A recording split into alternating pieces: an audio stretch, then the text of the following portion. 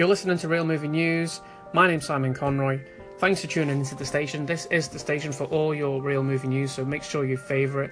And the first bit of news today is Martin Lawrence has been speaking to Entertainment Weekly about the next Bad Boys film, Bad Boys 3, also known as Bad Boys for Life. Now, it's actually not going to happen now, and this is what Martin Lawrence had to say. He said, "I don't think we're going to get one, not the way everything's turning out.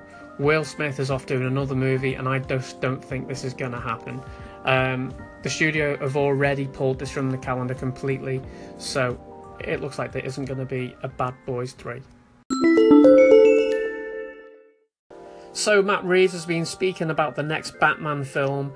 He was talking to KRCW, the radio station, and he has this to say. He said, "Well, I have a vision for a way to do something with that character that feels like it resonates with me personally, and it's a perspective that can grow into other things. When Warner Brothers approached me about joining this film, they said, look, it's a standalone film, it's not part of this extended universe." Which is great news, because the whole Justice League and Batman vs Superman and Man of Steel personally have just done nothing for me. Matt Reeves is a solid director, having just done War of the Planet of the Apes and The Dawn of the Planet of the Apes. I think him doing the next Batman movie, I'm all for it. My only hope now is that they don't have Ben Affleck. Now, Ben Affleck is a great actor and he's a great director, but I think if they're doing a standalone film, they should be looking for a different Batman altogether. Now, Matt Reeves has already said that he has an interest in making a trilogy.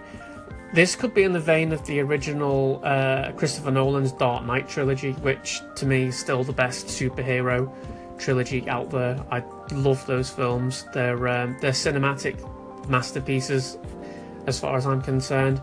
But I'd like to know what you think. Are you up for another Batman film, but a standalone Batman film that isn't connected to any extended universe?